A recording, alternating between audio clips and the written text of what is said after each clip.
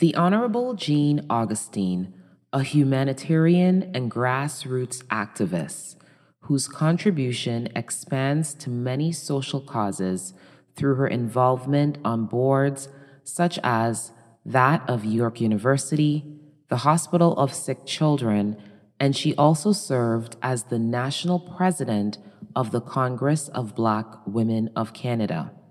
Her capacities and work ethic were recognized by political leaders who began to call upon her for various tasks, ranging from the development and launch of Canada's official multiculturalism policy in 1971 to providing advice on cabinet-level appointments.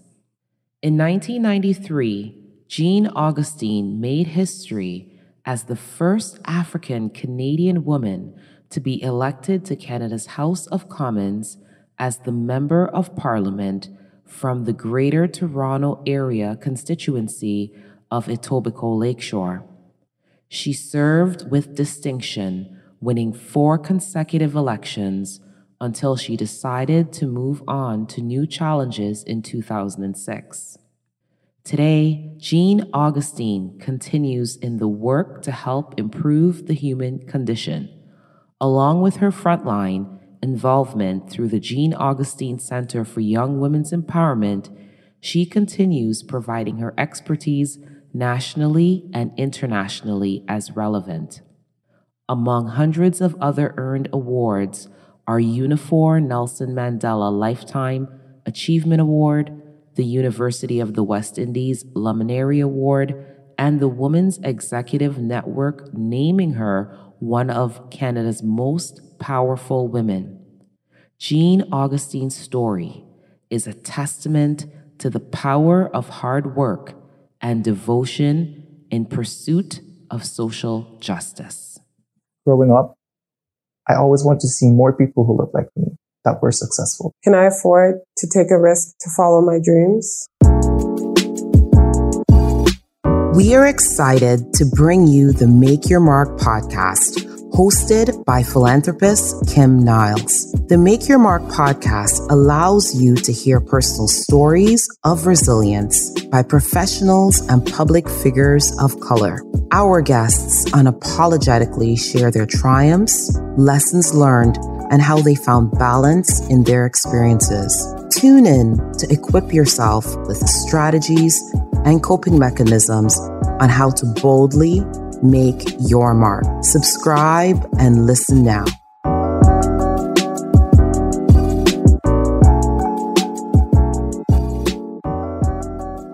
Hello, Auntie. How are you doing today? Well, it's so good to be with you, Kim. Hope you're having a good day. I am, especially to have you on the podcast today. I am truly honored, as you are the first African Canadian woman to be elected into Canada's House of Commons as the Member of Parliament. Wow, what an accomplishment. I would love for you to tell our viewers how that all became. How much time have we got? You're talking about a lifetime. Oh, man. It's interesting where everyone begins with, you were the first African Canadian woman, the first Black woman to be elected to the House of Commons in 1993. But I had a whole life before 1993. I was born in Grenada. I came to Canada and the Caribbean. Canada-Caribbean domestic scheme. I worked in the home of a Canadian family. I struggled. I went to teachers' college. I got my teaching certificate. I started as a classroom teacher, vice principal, supervisory officer, worked my way through, was appointed to different boards and commissions, was the first Black woman on, something like Hospital for Sick Children or the Donwood Institute, the Board of Harbourfront, so many things, and was head of Metro Toronto Housing Authority, and on and on and on. And at the same time, I was very much engaged with the society in Toronto as I found it, where there were so many racist, lacking in policies for complaints for individuals of what we now call the BIPOC and LGBT, SQ. I mean, so many things were missing. And so I started more or less in the life of activism and advocacy, trying to make the society fair and just and equitable so that all of us could be seen in every place in the land and have a voice in every issue that happened. So my getting to the point of being the first Black woman to run and to be elected to the Parliament of Canada was at the end of a whole progression of life events, advocacy, activism, caring about community, wanting to make change, and trying to find a place where the change ought to be made, whether it was in the policy area, legislation, and those things that would help us to build a community and to participate in the life of the community. And so in 1993, when I took that big jump, I was at the time not a teenager, not a youngster. I had spent, as I said, a professional life at very, very high levels, managing offices, managing people, managing programs, strategizing around the whole series of things. So when I got to the Parliament of Canada, of course, the place is different. The way of working is different, but at the same time, I had what I call the transferable skills that I brought with me, and I also brought with me a passion to get things done, a passion to use that venue to make sure that that I could move some programs, I could move some things. I can work in policy areas. I can find the word they use now is allies, but in those days, it's just find people to be supportive, to be part of a team, support other people's programs, so that they in turn can support what I wanted to put on the table for my community. And so 1993 was an important year for us as African Canadians.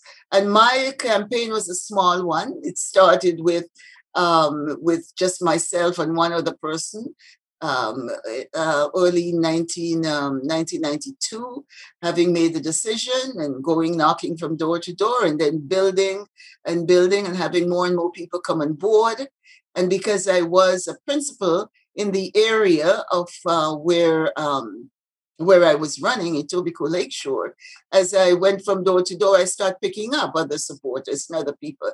So I keep talking about the little engine that could. Mine was the little engine that could.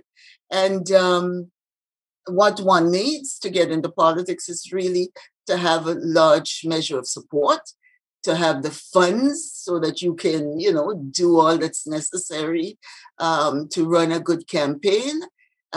To be affirmed in terms of your ideological beliefs, where you stand on issues, and the party platform where you agree with the platform, or how you agree with the platform, and how you're able to get there, and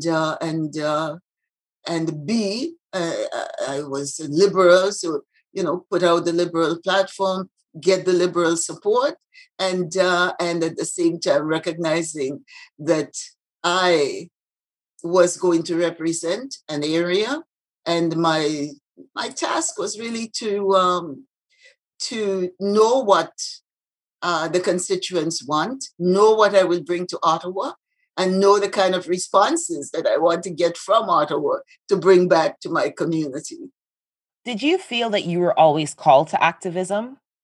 Did I feel I was? You were called to activism? I think from I grew up in an extended family situation with lots of cousins around and lots of adult women that I now call them, they were the matriarchs. There were men around, but I remember all the auntie this and the auntie the other. They were the ones who controlled the money, the education of the children, the supportive family environment, etc. And so I was in an environment that was empowering.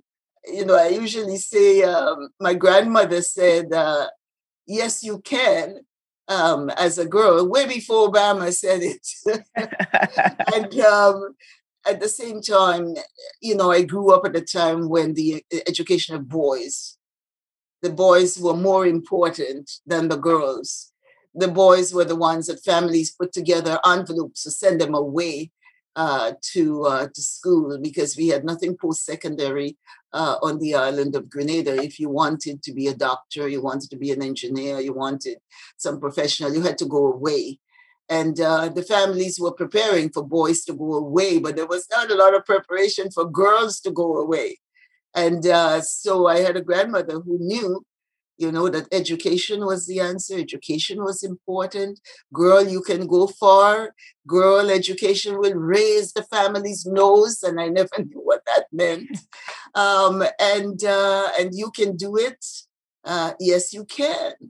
And over and over. And those words have since stayed with me. Those were the guiding words.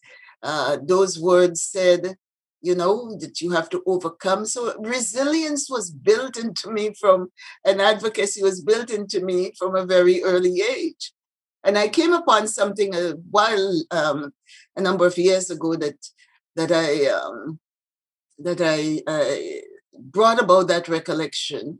And it was Angela Davis who said, the saying that the Lord help me to accept the things I cannot change. She flipped that around and she said, help me to change the things I cannot accept. And I felt it very early. I was out to change the things that I could not accept. I could not accept that the landlord can say, it's for rent, but not to you. I could not accept that there were no promotional opportunities. I could not accept that school boards and trustees were making decisions that affected the lives of there were so many things I could not accept. And so when you cannot accept and you want to change the things you cannot accept, then you are an activist and an advocate. And so I was from day one, and I've spent the last 60 or more years of my life in this country in that mode of advocacy, in that mode of activism, and in that mode of creating opportunities where there are none, so that we could have this fair and just and equitable and diverse and inclusive society that I think we want. We are in difficult times now as we see the situation of our indigenous peoples across the country, as we recognize, especially those of us who have the immigrant experience, who never studied or never had a way to focus on the situation of peoples who were here before us, and where we accepted, that the situation as it was. I think there is an awareness now. And this past pandemic has also given us the opportunity for that awareness, as we sat back in the 2020 and we'd see who the cracks that opened up in the society, the haves and the have-nots, who were the essential workers, who were the caregivers, the situation of women and their families, and the education of our children, virtual and otherwise. So many things opened up. And then, of course, the Floyd and Black Lives Matter and what's happening in the judicial system around our people, especially our Black men. And so much being part of that past year into this year's discussion, as we look forward to building back better, as they say, going forward, what can we learn, like the Sankofa?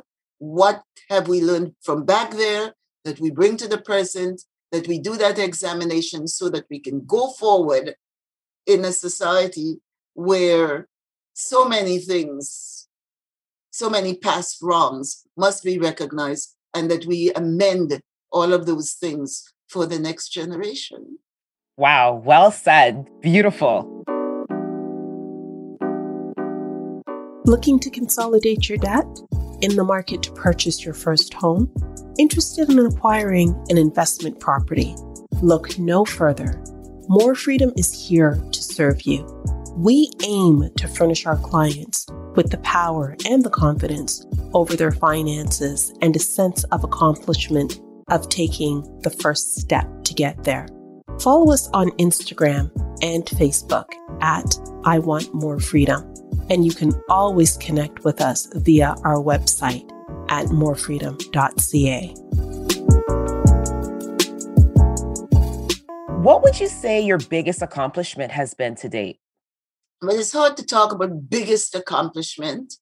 I consider to have accomplished different things. The mere fact that I was in the boardroom of so many, that I was the first in so many different areas, the first woman to sit in the Speaker's chair in the Parliament of Canada, there were so many things I can say. Those are accomplishments. But if one says, what's your biggest accomplishment? Well, as a mother, you say, my children are my biggest accomplishments. And then if you say, well, what then could you see as an accomplishment? I think the things that stand as legacy, the fact that I have been honored by so many things being named after me, stand as legacy. And I would say, I'm not sure if they were accomplishments, but I think they're recognition of what is considered by others as accomplishment. That the city would name a park, or the city of Vaughan would name a center, and high school would be named. I consider those kind of legacy, but they are recognition of my accomplishment. I think that we just came through the 25th anniversary of Black History Month in Canada. And I think that was a great accomplishment, being able to steer my colleagues around to talk about the issue of the situation of Indigenous and Black people that were not in any of our history books. And to have them acknowledge February as Black History Month in Canada, when we can look at Black people having been here since 1603. We part of the settlement, we part of the development, we part of the growth.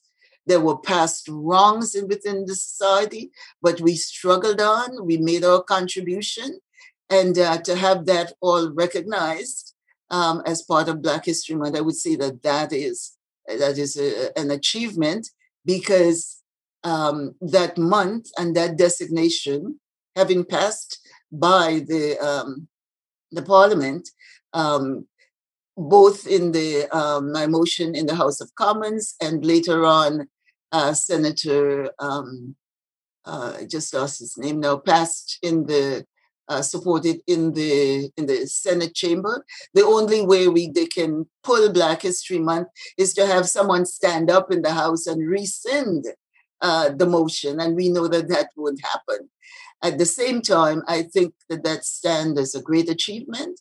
And another something that I'm proud of is the fact that on Parliament Hill, there are statues of women, the famous five. Those were the women who in 1925, between 25 and 28, got the Privy Council to acknowledge that women were indeed persons in law in Canada, because prior to that, there were no women statues and no women recognition around the House of Commons, because the rule says only dead monarchs, and of course, the only dead monarch around there was Queen Victoria, and prime ministers who were nation builders, not just any prime minister, but a prime minister who is called a nation builder. And so we know that we would not have had women around the Parliament of Canada. Now we have the famous five because I spent time on working with the motion, working as a team, working with others to make sure that we could get that statue in Parliament Hill. I think it's important, Kim, for me to say, it's very important for me to say, to acknowledge that all the stuff that I have done, all the areas that I have pushed to cover and the things that I've advocated for, I have never done it on my own. And I'm saying to you, I've never stood up and take the credit for anything and everything by myself. I've always worked with team, with a supportive environment, with a community who is there saying, yes, girl, go for it. My grandmother's word, yes, you can. But, I know the old African saying, if you want to go far or if you want to go fast. And if you want to go fast, you go alone. If you want to go far, you take others with you. And I've always tried to go far, and I've always tried to recognize that others have to come along with me, because this is why I'm doing this, not for any personal gain or anything like that. As a result, Kim, I have no money. I'm not a rich woman. What would you say the biggest lesson you've learned on your journey? The biggest lesson is really to get along with others and to bring others along. I think that is life's lesson, And the other is be resilient, and I learned that very early. You fall on your behind, you have to pick yourself up, as the song says, dust yourself off and keep going again. Because every life has its up and down, every struggle has its up and down. There are times when you are going to be rebuffed. There are times when you're going to, you have to, I think it was, which one of the American thing who said, you may not be responsible for falling down, but you are responsible for picking yourself up. And so I've learned that. I've learned over the years that it's important to be resilient. It's important not to spend time on the negatives, but see negative as a way. There was an old Chinese saying that it's the opportunity is the other side of that. So whatever it is, I've always been very hopeful. I've always been very conscious of the fact that I have a responsibility to community, and I have a responsibility to make sure that I leave the world a better place than I found it. And where did that inspiration come from and motivation for you? Well, I think I mentioned earlier that growing up in an environment where you see people caring for others. The old saying, there but for the grace of God, when someone comes to ask for something or to beg for something, that could be you caught in a different situation. And I learned very early to give back. The old saying again, to whom much is given, much is expected. I learned very, very early to share, to give back, to be responsible, to care for others. And I'm sure you know the old saying, everything I know I learned in kindergarten. Play fair, hold hands. All of those things you learn very early, and you take that on passionately, and caring for community, caring for others, involving oneself. Because there are lots of people who sit back and let other people do it. Let other people do it. And we see this right now with the vaccine and stuff like that. There were some people who, I was talking to someone a few days ago. She doesn't know whether she's going to get the vaccine. And I said, well, the thing is that if you don't want to get it for yourself, you get it for the people around you. So we always have to have that sense that we are not singularly in a world of our own, that we are connected in different ways, and that what we do affect others And so it's not that we're a player just floating in whatever by ourselves, but we're connected. And so we have a responsibility to each other, just as we have a responsibility to ourselves. Beautiful. And as we begin to wrap up, my second to last question I have for you is, what is your definition of success? Well, I never think about success in the sense of accumulating high-priced cars, big houses, and money. I think success, my definition of success is self-satisfaction. When at the end of the day, you can say, wow, I did that. I came through this well. I made a difference in the lives of someone. To me, that is success. When you can help somebody, when at the same time you get that self-satisfaction as a result, that joy that comes from knowing that you've helped someone reach a solution. And to me, that is success, because we know all the other material things that is usually associated with success is usually a path down that oftentimes does not lead to what I call happiness. Miss Augustine, thank you so very much for taking the time today to share your wisdom and true knowledge and life experience with us. On the final question, I would love for you to give your message to a young Black student today. Well, one of the things that I think is important to say to young people is the fact that they have to know themselves. They have to know their history. Know yourself, know your history. Read about the history of Black people in this country, Black people in the world, Black people in Africa. Right now, you have all the media, the communication, and all of those things that could assist you in finding out a little bit more about yourself. And once you know yourself and you know your history, be affirmed so that no one can take you off your game if you know yourself. No one can make you a victim. No one can put you down because you have that self-knowledge and strength. And the other thing I usually say is take risk. Don't go down the path that is well trodden and well walked upon. Make a path of your own. And then the last question I usually ask young people, what is your passion? What is your passion? What do you see as your goal in life? What do you want to do? What do you think will bring you happiness? And if you can identify your passion, then take the risk and go down that path, despite what else might be happening around you, with the full knowledge that you know yourself, you know who you are, and you're ready to, you take the risk leading to the fulfillment of your full potential. Thank you so very much. You've been listening to the Make Your Mark podcast. You can visit our website and follow us on Instagram, Facebook, and Twitter at makeyourmark.ca. And please subscribe, rate, and review.